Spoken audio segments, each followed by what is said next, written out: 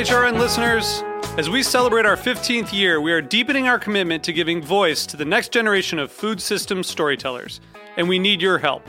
Our internship and fellowship programs help activate new possibilities for underrepresented and underestimated young people through experiential journalism, audio engineering, and production training. Through these unique programs, HRN helps food equity stewards build essential workforce readiness skills that expand their potential and foster economic mobility. Please consider supporting these critical programs. And with a minimum donation, you can be entered to win a dinner for two at an amazing restaurant in one of 8 cities and tickets to a concert at a great venue in one of those cities.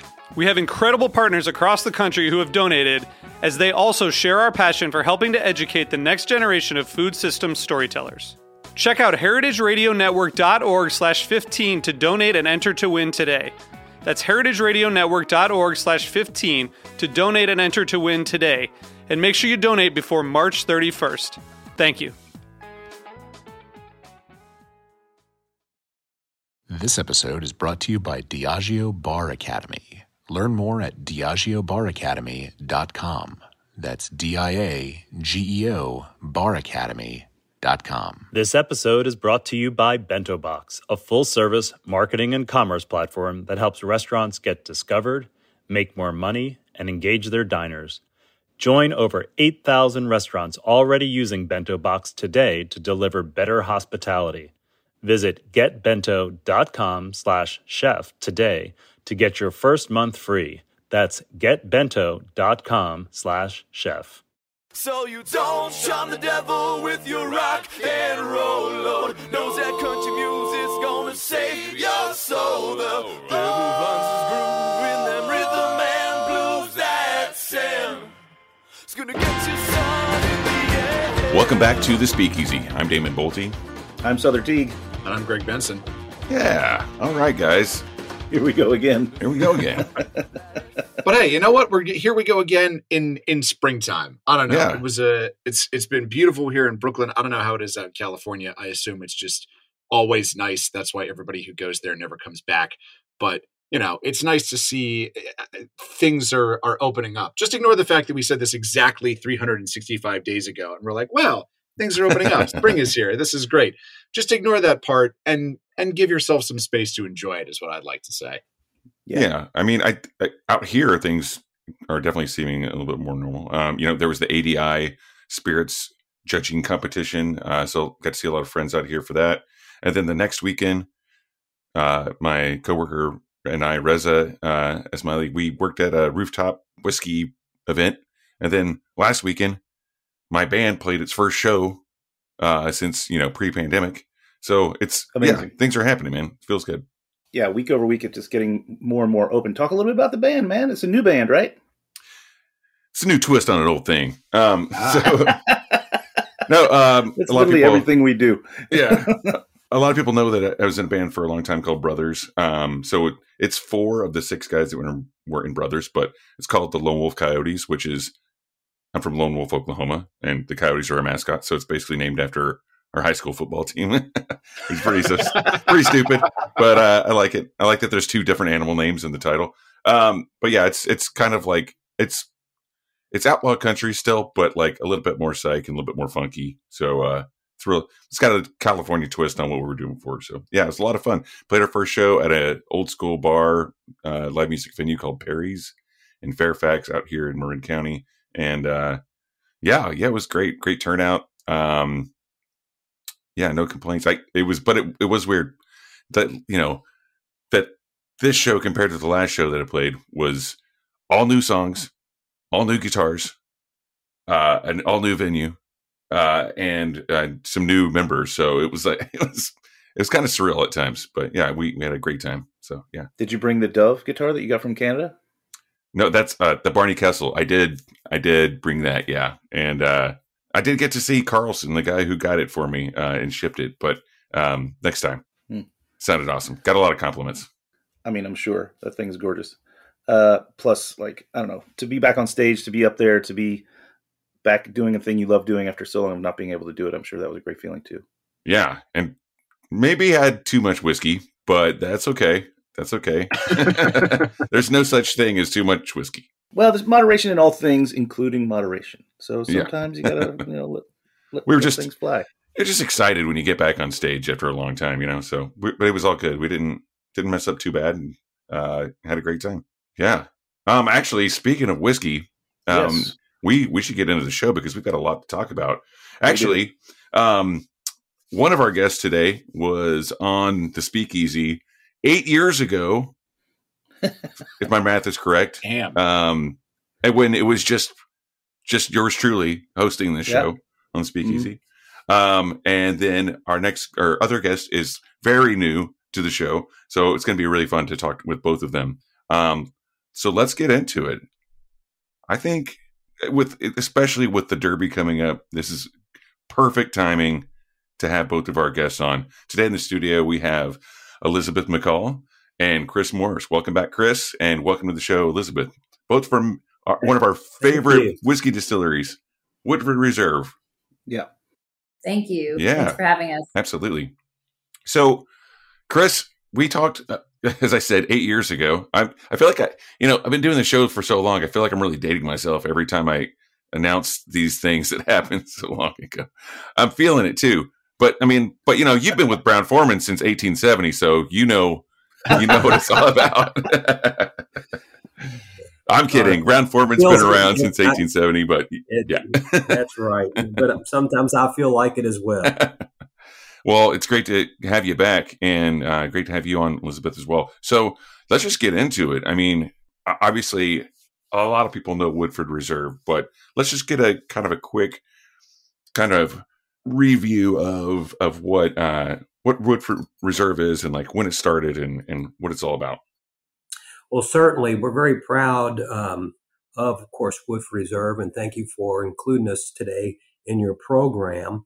Woodford Reserve is one of those brands that people think have been around for 100 plus years, but we're just celebrating our 25th anniversary this last year.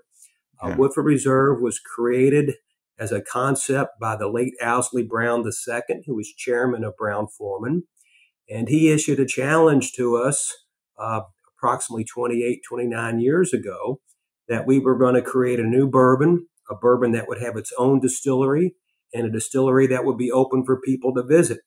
And that was a radical idea at the time because bourbon was in a steep decline, a generational decline. Famous distilleries had been closing. We were down to 9 distilleries in Kentucky.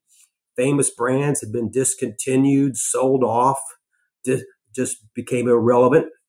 And there was no famous Kentucky Bourbon Trail. You could only visit one distillery in the Commonwealth. So for Owsley to propose doing what seemed to be the opposite of reality drew a lot of criticism. But we persevered. We purchased the old LeBron Graham Distillery in Woodford County that Brown-Forman had actually closed in 1959. Recreated a new old-fashioned production process and introduced Woodford Reserve to very little acclaim in 1996 because who wanted another bourbon? And of course, had built a visitor center and opened our doors for people to visit. And that was the game changer for the industry. We have seen the craft distillery movement grow from Woodford Reserve to nearly 3,000 distilleries across the country, nearly 85 distilleries in Kentucky now. Over 400 Kentucky straight bourbon brands launched since we launched Woodford. And of course, the Kentucky Bourbon Trail is a leading tourism attraction in the Commonwealth of Kentucky. So Owsley's vision has certainly paid off. And we have gone from obscurity to now we're the 5th largest bourbon in the world. Yeah. You do see it in a lot of places for sure. I remember when it came out, I might have been slightly underage, so sorry, earmuffs for that. But there was, I was drinking at a bar in my neighborhood in Oklahoma City, and sales rep came by with a bottle of it and was tasting the bar manager on it. And I saw the bottle, and I come from a design background, and back then I wasn't even in the bar industry yet. I was still doing design work, and I saw it, and it immediately struck me just visually. It has kind of like thin flask kind of thing, which I'd never seen anything like it, but I was asked if I'd like to try it because I was commenting on the packaging. And so I got to try it then. And then I got to say that Woodford Reserve is actually the first bourbon that really got me into drinking just whiskey in general, honestly. That's a very common story we hear, that Woodford was many people's introduction to our great industry. And I'm glad you mentioned the bottle, because that was, no pun intended, by design. Yeah. We needed a new look. We didn't want to look like all the other bourbons, which were all trying to look like Jack Daniels at the time anyway. We needed a new look because we had high aspirations. This brand would compete with single malt Scotch and cognac on a global basis, not just the bourbon market in the United States. So we had to look new. And again, that was a very important part of the formula that has made Woodford Reserve so successful. I think also you were talking about tourism before. And to me, Woodford Reserve is one of the most beautiful distilleries on the trail. So much so that I think I might have mentioned this last time, but the first time I visited, I was on a little tour and was kind of like straggling behind a little bit, and I decided I was like looking at the stills, and I was like, God, they're just so beautiful. I was drawn like a fly to a flame, but like literally to a flame because I touched it and kind of burned my hand.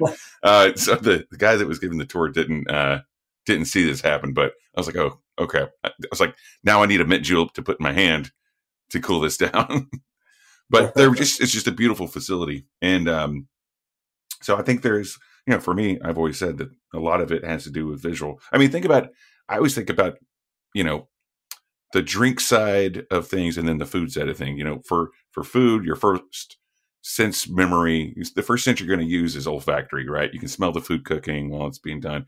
But then your first sense that you use with, say, drinks, I mean, it's typically visual. So it's important to really literally focus in on the visuals, So very cool. And I like that, I know that a lot of brands that have kind of flat flask shaped bottles, they worry about them being turned sideways on the back bar to fit in between a couple of bottles to take up less real estate. But what I've noticed a lot of times with Woodford Reserve, when it's on the back bar, it's always outward facing. And then that gives you an opportunity to slide an extra bottle behind it on the shelf, which is a pretty sweet move. And I know that this is all things that you thought about, and kind of like pined over for a long time, because that's what you do in marketing. You have to like do your due diligence to figure out how to do it. So, but it turned out really great. So what we have in front of us, you did send us some bottles. We have the Distiller's Select Woodford Reserve Kentucky Straight Bourbon Whiskey. I mean, I need to make a little sound effect here, but for the show, I'm just going to pour some while we get going. It's 9 a.m. out here in California, but I'll just pour a little bit. But yeah, so let's talk about Elizabeth. And so, Elizabeth, you are the youngest. Are you the youngest distiller or the youngest female distiller? I heard something about this.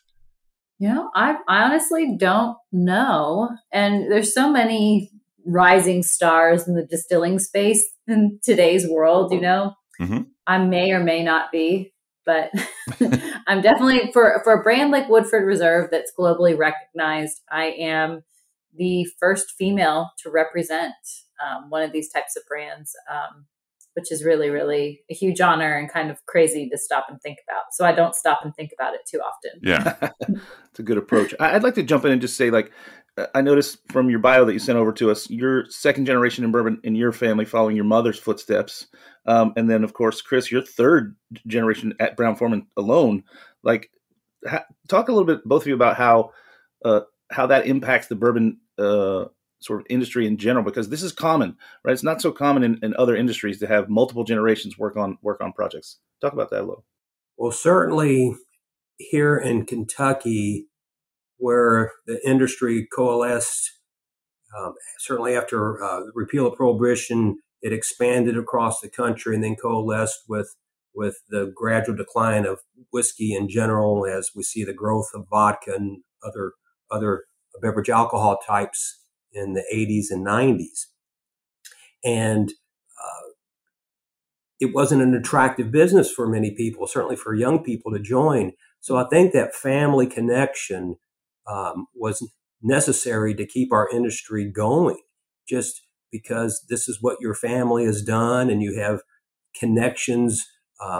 Your parents and your friends are all in the industry that just help propagate and sustain the industry. So it was very important, certainly for me, because I grew up in a very strong bourbon household, and I just thought that's the way the world was. Well, that's like farming and agriculture. That's the same thing. You know, my family farm, we've had it for 5 generations. Whiskey is an agricultural product. So it makes sense that it would be passed down through generations, right? Yeah. It is interesting. You know, it's my mother. I mean, she worked for Seagram's, and she was quality control and their bottling operations. And really, I mean, and she had stepped out of that role once the kids came along, because, you know, during that time, it was just a different world and women weren't as supported as they are today in the workforce. But it's just interesting to see that I started in quality control, just like my mother. So very cool. We both have that kind of attitude and that interest in maintaining quality, which I always say is not the most sexy area, but it's kind of one of the most important areas of all products. You know, it's like I always got on my soapbox and like, if it doesn't taste right, you know, you can run all the analytical tests, but it has to taste right to the consumer, or else you've lost that consumer forever. Yeah. I mean, I always say this in the bar industry, it's like, you got to taste everything, right? And it's really true with quality control in anything. So I love that. So how long have you been now with Woodford Reserve, Elizabeth? I'm coming on 13 years in the industry. Yeah. So it's kind of crazy to think about that it's been that long, because it just feels like yesterday when I first stepped into Brown-Forman as a sensory technician. So it's been a fun ride for sure. I'm curious the definition between those two things you did. You were sensory expert and then you moved into master taster. What's the delineation between those two jobs? Well, they're they are similar, and they're kind of, they build on each other, I guess. I mean, I started out as a sensory technician, and it was really, I was in charge of setting up taste panels and cleaning them up, managing all the inventory of our samples and entering data and producing reports. And then the master taster role got to be much more, it was leveraging all my sensory skills and using them to put together beautiful batches of Woodford to help on innovation projects and just kind of elevate it and more focused those skills on the Woodford Reserve brand. And then you do a lot of R&D for new products, right? And how do you, when I think of bourbon, I think, well, it's bourbon. When you say new products, what do you mean?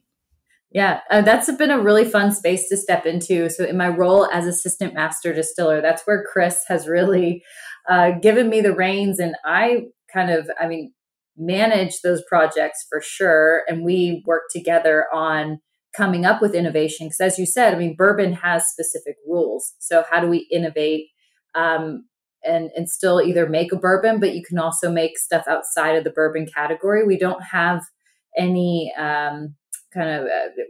guidance on that, other than we just want to manipulate one of the 5 sources of flavor to create beautiful flavors within Woodford Reserve. So it's always for like our master's collections and distillery series, we really push the envelope at times. And I know Chris I know with some of the earlier ones he's told me about, where people were like for instance, like the Sonoma-Cutrer Chardonnay finish. Oh yeah. That we did. Really, because at the time people thought that was crazy. How would you possibly, Chris Morris, what are you doing to this whiskey? And now that's highly celebrated. And I think it's so interesting that he and Woodford Reserve really pushed the envelope. From before, pushing the envelope was the cool thing to do. And now it's like so cool, and we're doing it still. But so we're the OGs of pushing the envelope in whiskey. Yeah. I mean, I remember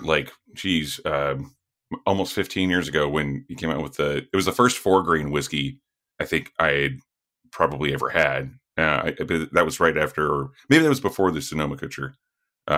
It was, and it was the first 4-grain whiskey you would have ever had, because it was the first 4-grain whiskey ever. Yeah. Well, that makes sense. But I fell in love with four grain whiskey, and then shortly after, Tuttletown put out one, and then a few others, and so because I was working at Linnell's at the time in Brooklyn, and so we had all the cool stuff before it came out. Yeah, typically. I love Linnell, by the way. She's the best. Champion. Yeah, and so, oh man, yeah, I think I might still have a bottle of that somewhere, or at least a partial bottle of it somewhere in my stash. But it's one of those things where like you get something really cool and unique, and that's super limited.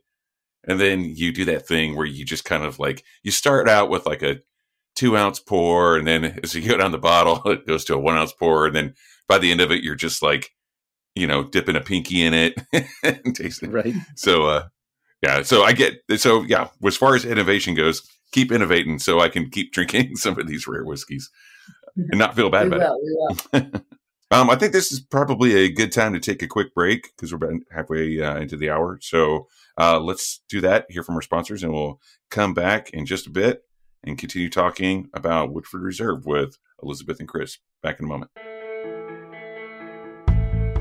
So, Souther, I learned something interesting the other day. Yeah, what's that? I learned that, so I mean, you might know this about me already, but I can't stand wastage. I hate food waste. I hate wasting beer. I hate wasting spirits. It's just, it bothers me on a granola environmental level. And it also bothers me just on kind of like a, man, I could have drank that sort of level. Mm-hmm. And I was learning about the dollar amounts that you can put on overpouring just a teeny tiny little bit of whiskey every single night for a year. And it's pretty staggering. And you want to know where I learned that? I'm bated breath. I'm waiting to hear. DiageoBarAcademy.com, man. Well, of course. Yeah. Tons of really great tools. I actually took one of their modules about, the art of the perfect serve. Mm-hmm. But either way, it was a really interesting module about, how to make sure that you're getting the most bang for your buck out of the spirits that you're pouring into your bar. And really, that's what it's all about, man. I mean, whether we like it or not, it's a business, and we have to run it as such, right? We want to have a lot of fun, but we want to make sure that we're keeping the doors open by making sure the dollars are flowing. Listen, we've all been talking about it for quite a while now. Diageo Bar Academy online courses offer real-life skills to help you grow your career. They're always free, interactive, and each e-learning course takes less than 30 minutes, and they're on demand. You can do them anytime you want, so before work, on your break, after work, whenever you can get to it. Plus, at the end, when you do these things, you receive a certificate of completion, which you can view on your profile at any time, and you can stack those up, and it's almost like an education that you curated yourself, like a graduate program. Listen, to learn more about what Diageo Bar Academy has to offer to grow your career, visit DiageoBarAcademy.com. That's DIAGEO BarAcademy.com. Become a member and be sure to opt in for the newsletter. That's where you're going to get all the up-to-date information on what courses to take next. Cheers, everybody. Cheers. In the heart of Williamsburg, Brooklyn, Lilia combines wood-fired seafood, handcrafted pasta, classic Italian cocktails, and warm hospitality. Since 2016, it's been celebrated as a neighborhood gathering place, bringing the best of Italy to New York City. Lilia is one of over 8,000 restaurants that leverage Bento Box to power their digital front door, including their website, gift cards, event management, and more. Bento Box is a marketing and commerce platform built specifically for the hospitality industry. With Bento Box, get discovered, make more money, and engage your diners so you can deliver great hospitality both in person and online. Visit getbento.com/chef today to learn more and get your first month free. That's getbento.com/chef. And we are back. You're listening to the Speakeasy on Heritage Radio Network. And today we have Elizabeth McCall and Chris Morris in the studio. Last time Chris was in the studio was 8 years ago. And he brought in the fancy setup that Woodford Reserve does with the copper mint julep cup and all the things. Every year they do a different recipe, and it's the $1,000 mint julep. Can you too bad we're doing this remotely because I could really use a mint julep right now. Something really refreshing in the morning. So next time, guys, we're going to do this live in the studio instead of remotely. We're getting there. That sounds good. Yeah. So can you tell us a little bit? Can you refresh us on the $1,000 mint julep? Yes, this is our 17th year of the Woodford Reserve $1,000 mint julep program at the Kentucky Derby, all raising money for a good cause, a charitable cause. And each year, as you noted, we have a different theme for the cup design, and therefore a different julep in the cup. And this year we have 148 cups. This is Derby 148. 18 of the cups are gold plated, 24 karat gold. The rest are silver. Each cup has a horseshoe made out of rubies set into the cup. Oh, yeah, it was gold. I thought it was copper. Gold makes more sense. All right, continue. Oh, yes. Derby gold. That julep was strong, so I kind of forgot the details. And the theme this year is we are celebrating the French connection, the historical and, pun intended, spiritual connection between Kentucky and France. Of course, the House of Bourbon gives our great spirit its name. King Louis gives Louisville its name. And of course, the county seat of Woodford County and the mailing address of Woodford Reserve is Versailles, Kentucky, which is named after King Louis's home, Versailles, France. So we did a little research, and the palace in Versailles is famous for its nursery, its hothouse, called the L'Oranger. And in the L'Oranger, they grow 3 special trees that we have incorporated in this year's $1,000 mint julep. And Elizabeth will tell you all about those. Cool. Yeah, so it was a lot of fun kind of looking at what flavors we could pull from Versailles to complement our bourbon from Versailles. And so we went with lemon and orange and pomegranate. And then we actually got honey sourced from France to make a honey simple syrup for our $1,000 mint julep this year. So it's an interesting, fun twist on the mint julep. So it doesn't have any mint in the drink other than some lemon mint sprigs. But what we're doing is we're taking the peel of the lemon and the orange and the pomegranate aril and the honey simple syrup. We're going to muddle that up in the drink, add 2 ounces of Woodford Reserve. Then, of course, your crushed ice, and then put the lemon mint sprigs in next to the straw. So you still get the mint as you're sipping and from your nose. So your sensory, olfactory is going to get filled with it there, but then on your palate as well. And of course, garnish the top with the lemon, orange, and the pomegranate arils. So it's beautiful, like visually, and the flavor is really, really interesting and complex too. It sounds amazing. Yeah, it sounds great, and I would love to be at the Derby having one. But you said you listed some numbers of the cups. How does one get so lucky as to be able to spend $1,000 to get one of these cups? Yes. Woodford Reserve mintjulep.com, one long word, all lowercase. Woodford Reserve mintjulep.com is our website, and you can go online and simply look at the cups. They're beautiful cups, the gold-plated and silver cups. And if you like, you can order one. Now, the trick is you're going to get it at the track on Derby Day at the Woodford Reserve $1,000 mint julep experience. So that's part of the fun, coming to the track and getting your cup and having your drink made right in front of you. $1,000 for a cocktail doesn't even faze me after living in New York for the past 20 years. And it also goes to charity, right? That's right. And this year's charity is Old Friends Farm, which is a thoroughbred retirement farm, home of many retired Kentucky Derby winners, Eclipse winners, Breeders' Cup Championship winners. That's a beautiful farm right next to Woodford County and Scott County. And if you want to see some of the world's most famous horses, they're there. You can come and visit. Yeah, and there's a strong connection with Woodford Reserve and horse racing, right? Something to do with limestone water. Yes. Woodford County is the epicenter of the North American thoroughbred horse breeding industry. We have over 150 of the world's finest thoroughbred farms, and they're here for a reason. Yeah. So, I mean, if you've been to our distillery, so when you drive out to Woodford, you see all these beautiful horse farms, and it's kind of like, well, bourbon traditionally comes from Kentucky, thoroughbred horses, that's our industry. Why? And that's the limestone filtered water. So the limestone filtered water has calcium, potassium, magnesium. I mean, if you look at a mineral water bottle, like if you read the label, it has those ingredients, those minerals are in there. There's a reason for it. I mean, for the horses, it really gives them strong bones. And so they're drinking this water, and that gives them strong bones to be great thoroughbred racehorses. And then for bourbon, it's iron free, which iron can give you discoloration and off notes in your whiskey, but it's also sweet water. So think of those floral notes that you'll find particularly in Woodford Reserve, and it's coming from that water. I mean, we are using that water directly in our mash cooker. We are not required to filter it because it doesn't see the light of day. We're pumping it from an aquifer well into our mash cooker. So it's just such a vital part of our bourbon making process, but also for the thoroughbreds in our area. That's so cool. It is cool. I also think it's pretty rad that the charity is Old Friends Farm, which is where some maybe older thoroughbreds go to pasture out the rest of their lives. And that's a great, I don't know, community building tie, I'm certain, for the distillery. And it looks like the farm is pretty near the distillery as well. But you're also doing other environmental things, which I'm always a fan of. My bars and places are always trying to make sure that we take care of the community and the world around us. Can you talk a little bit about if I'm pronouncing it right, the Dendry Fund? Yeah.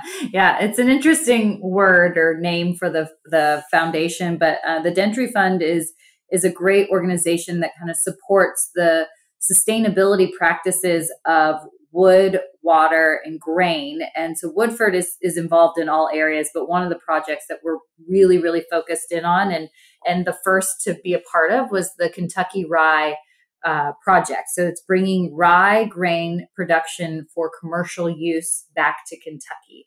And I mean, when we first got involved, it was something where I just wanted to help minimize our carbon footprint by sourcing local, because right now, traditionally, large whiskey producers are getting their rye from Europe and in northern parts, like up into Canada, because it doesn't grow well in Kentucky.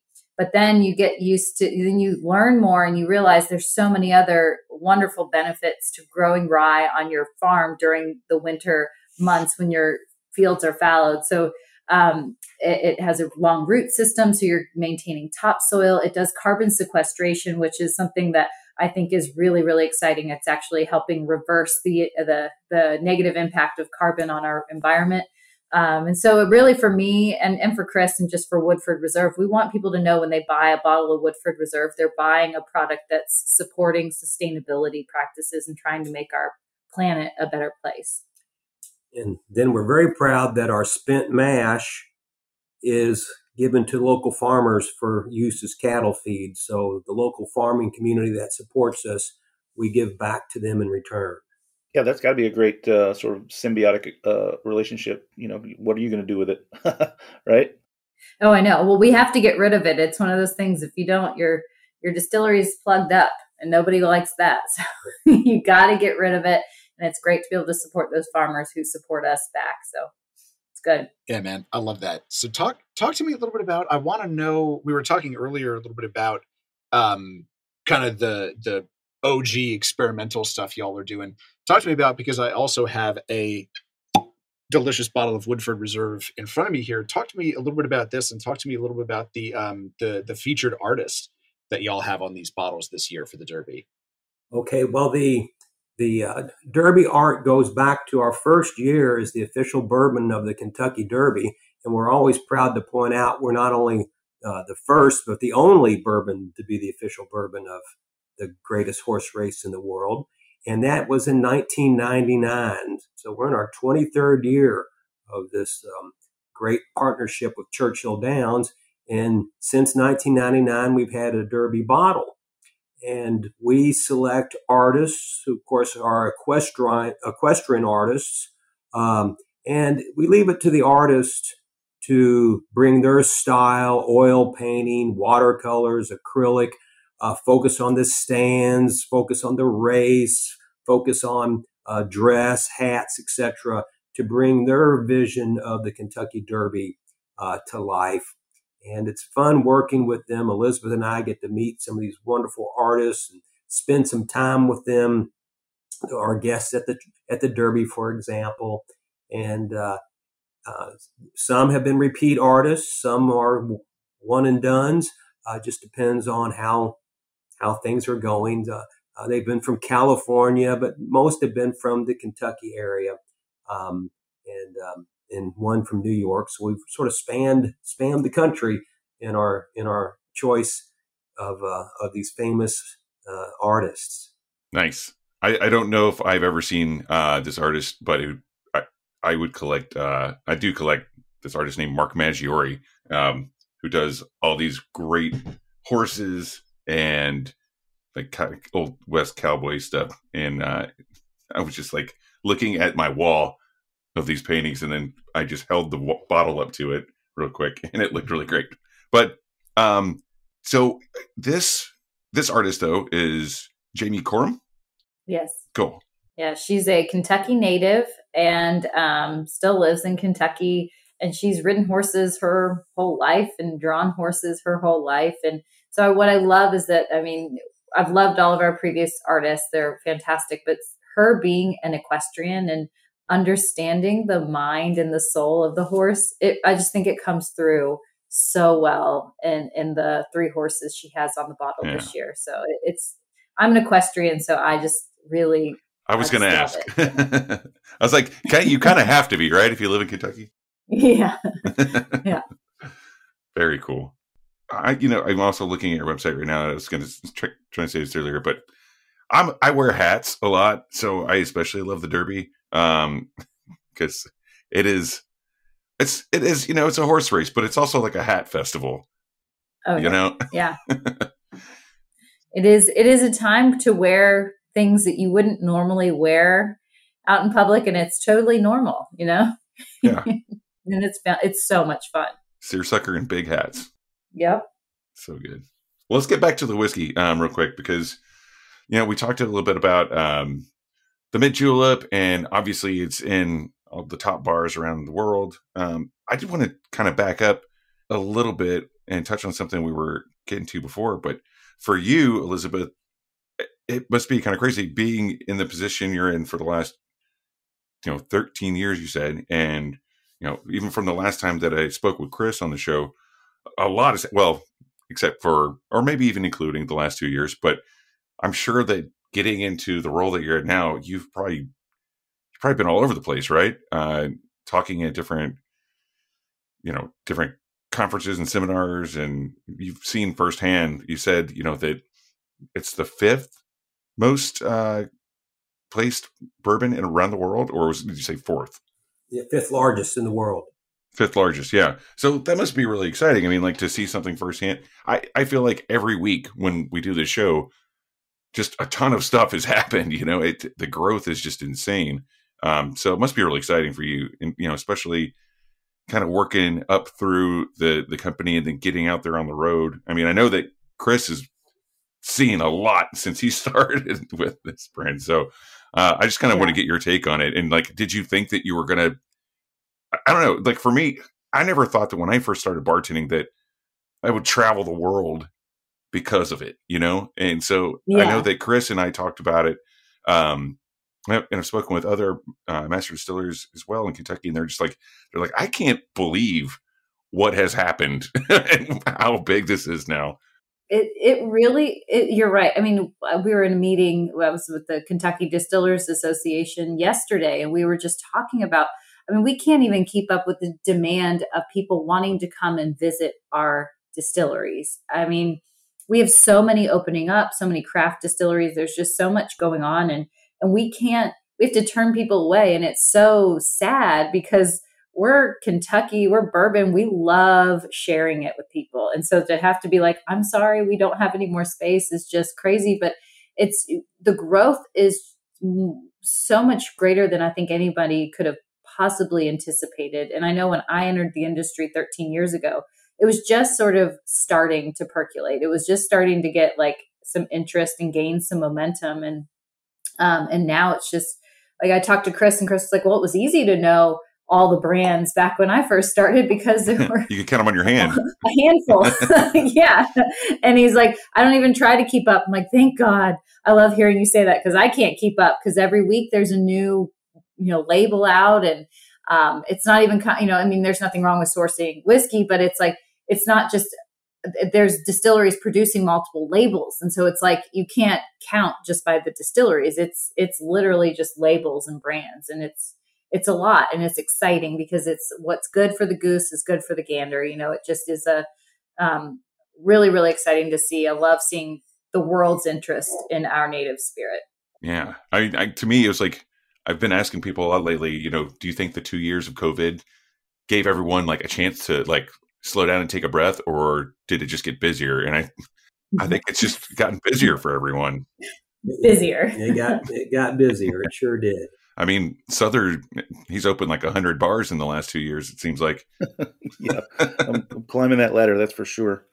I mean, Chris, 25 years of Woodford being around, and you've created all these other sort of offshoots, the Masters Collection, the Double Oaked, which is delicious. I think we've had talks about that on the show before. The rye. I mean, where do you come up with these ideas for these innovations? And I guess the bigger question is, what, as you just said, you're the 5th largest producer. What makes you think you need to? It seems to me that like you've cracked it out of the park. Just stay with it. Well, that's definitely an argument that why do we keep innovation when we are very busy making what is just required for our business growth. But innovation for us really keeps us sharp, keeps the team interested when they know that in a month there's going to be a special distillation, special barreling, and just get your adrenaline flowing, and everybody gets really excited, and we'll have a meeting and we'll talk about it and taste it. Elizabeth was doing some training the other day at the distillery. So we do it for a selfish purpose, to keep everybody just really energized. And then because we do, as Elizabeth noted, we have our Masters Collection and Distillery Series.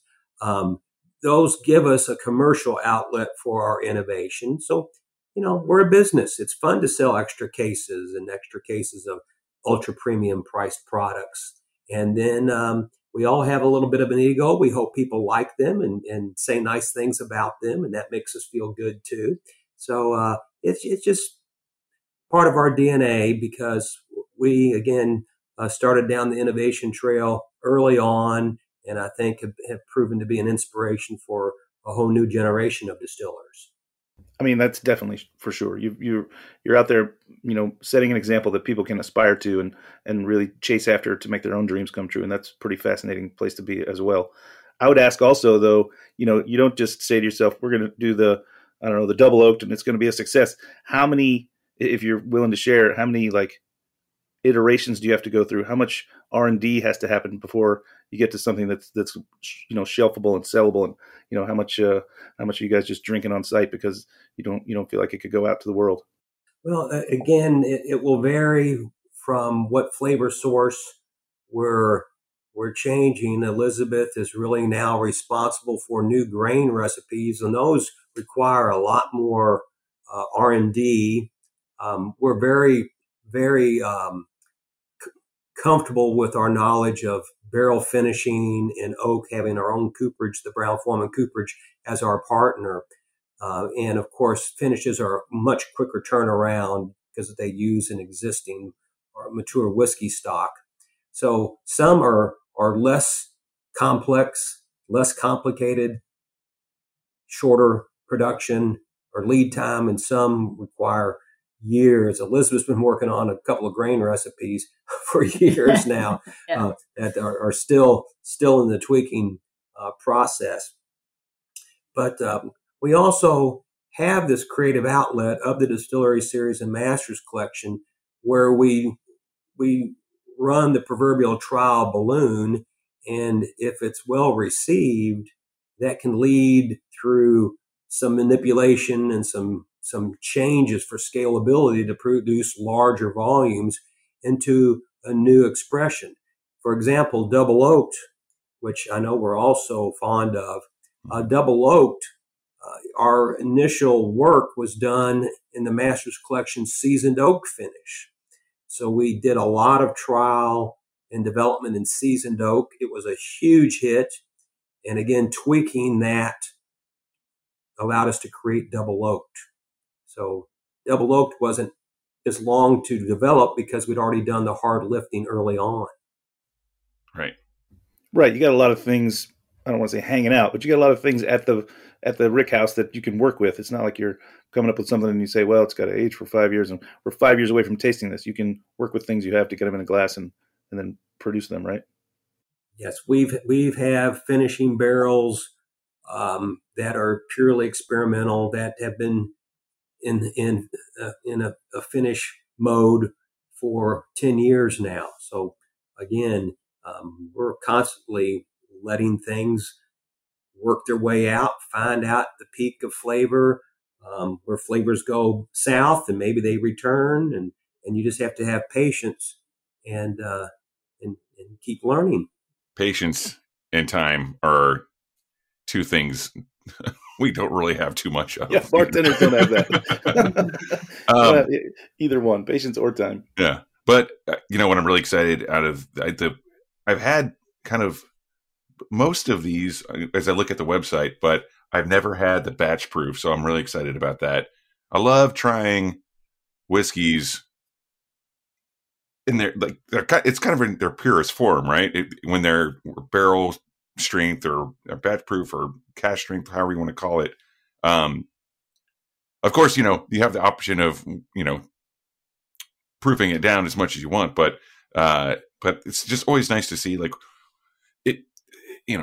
just the kind of liveliness that comes from a barrel strength whiskey or rum or brandy, anything that's barrel aged. So I just saw that on the website as I was scrolling through, and 128.3 proof sounds pretty dang good. But yeah, I'll have to look around for that one out here. I have to say this too, that like overproof whiskey, it's great, on its own to really understand what the whiskey was like, what its life was like inside the barrel.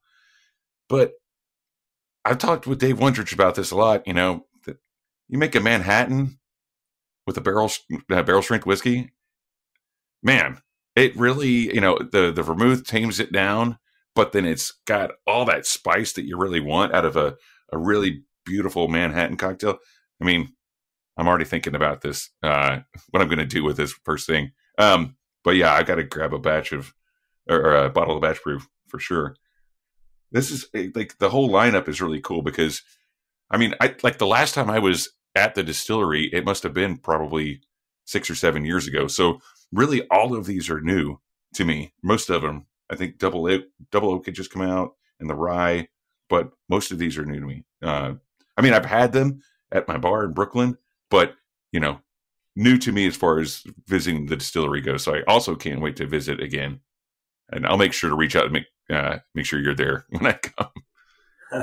So, hey, let's get into the kind of context. Obviously, it's woodfordreserve.com. Are there any social media kind of plugs that people can follow along with the Kentucky Derby? Yeah, you can follow us along at Woodford Reserve. Our handle is at Woodford Reserve for Instagram. Yeah, cool. And then we're on Facebook. And I mean, myself and Chris will be on social media, probably me more than Chris. You can find me at Elizabeth_O'Neill_McCall on Instagram. And I'll be posting some fun stuff as I go through all the craziness of Derby week. And hats, lots of hats. I don't know about you, Chris. I don't post. That's okay, man. You make whiskey. I live vicariously through Elizabeth. Right. Will we get at least one hat shot of you from the Derby on her Instagram, though? That's what we want to know. Okay. Hats, gloves, parasols. Let's get it all. And mint juleps. Yeah. Of course. And of course, mint juleps in those beautiful $1,000. I love that it's the $1,000 mint julep, but if you want the gold one, it's $2,500.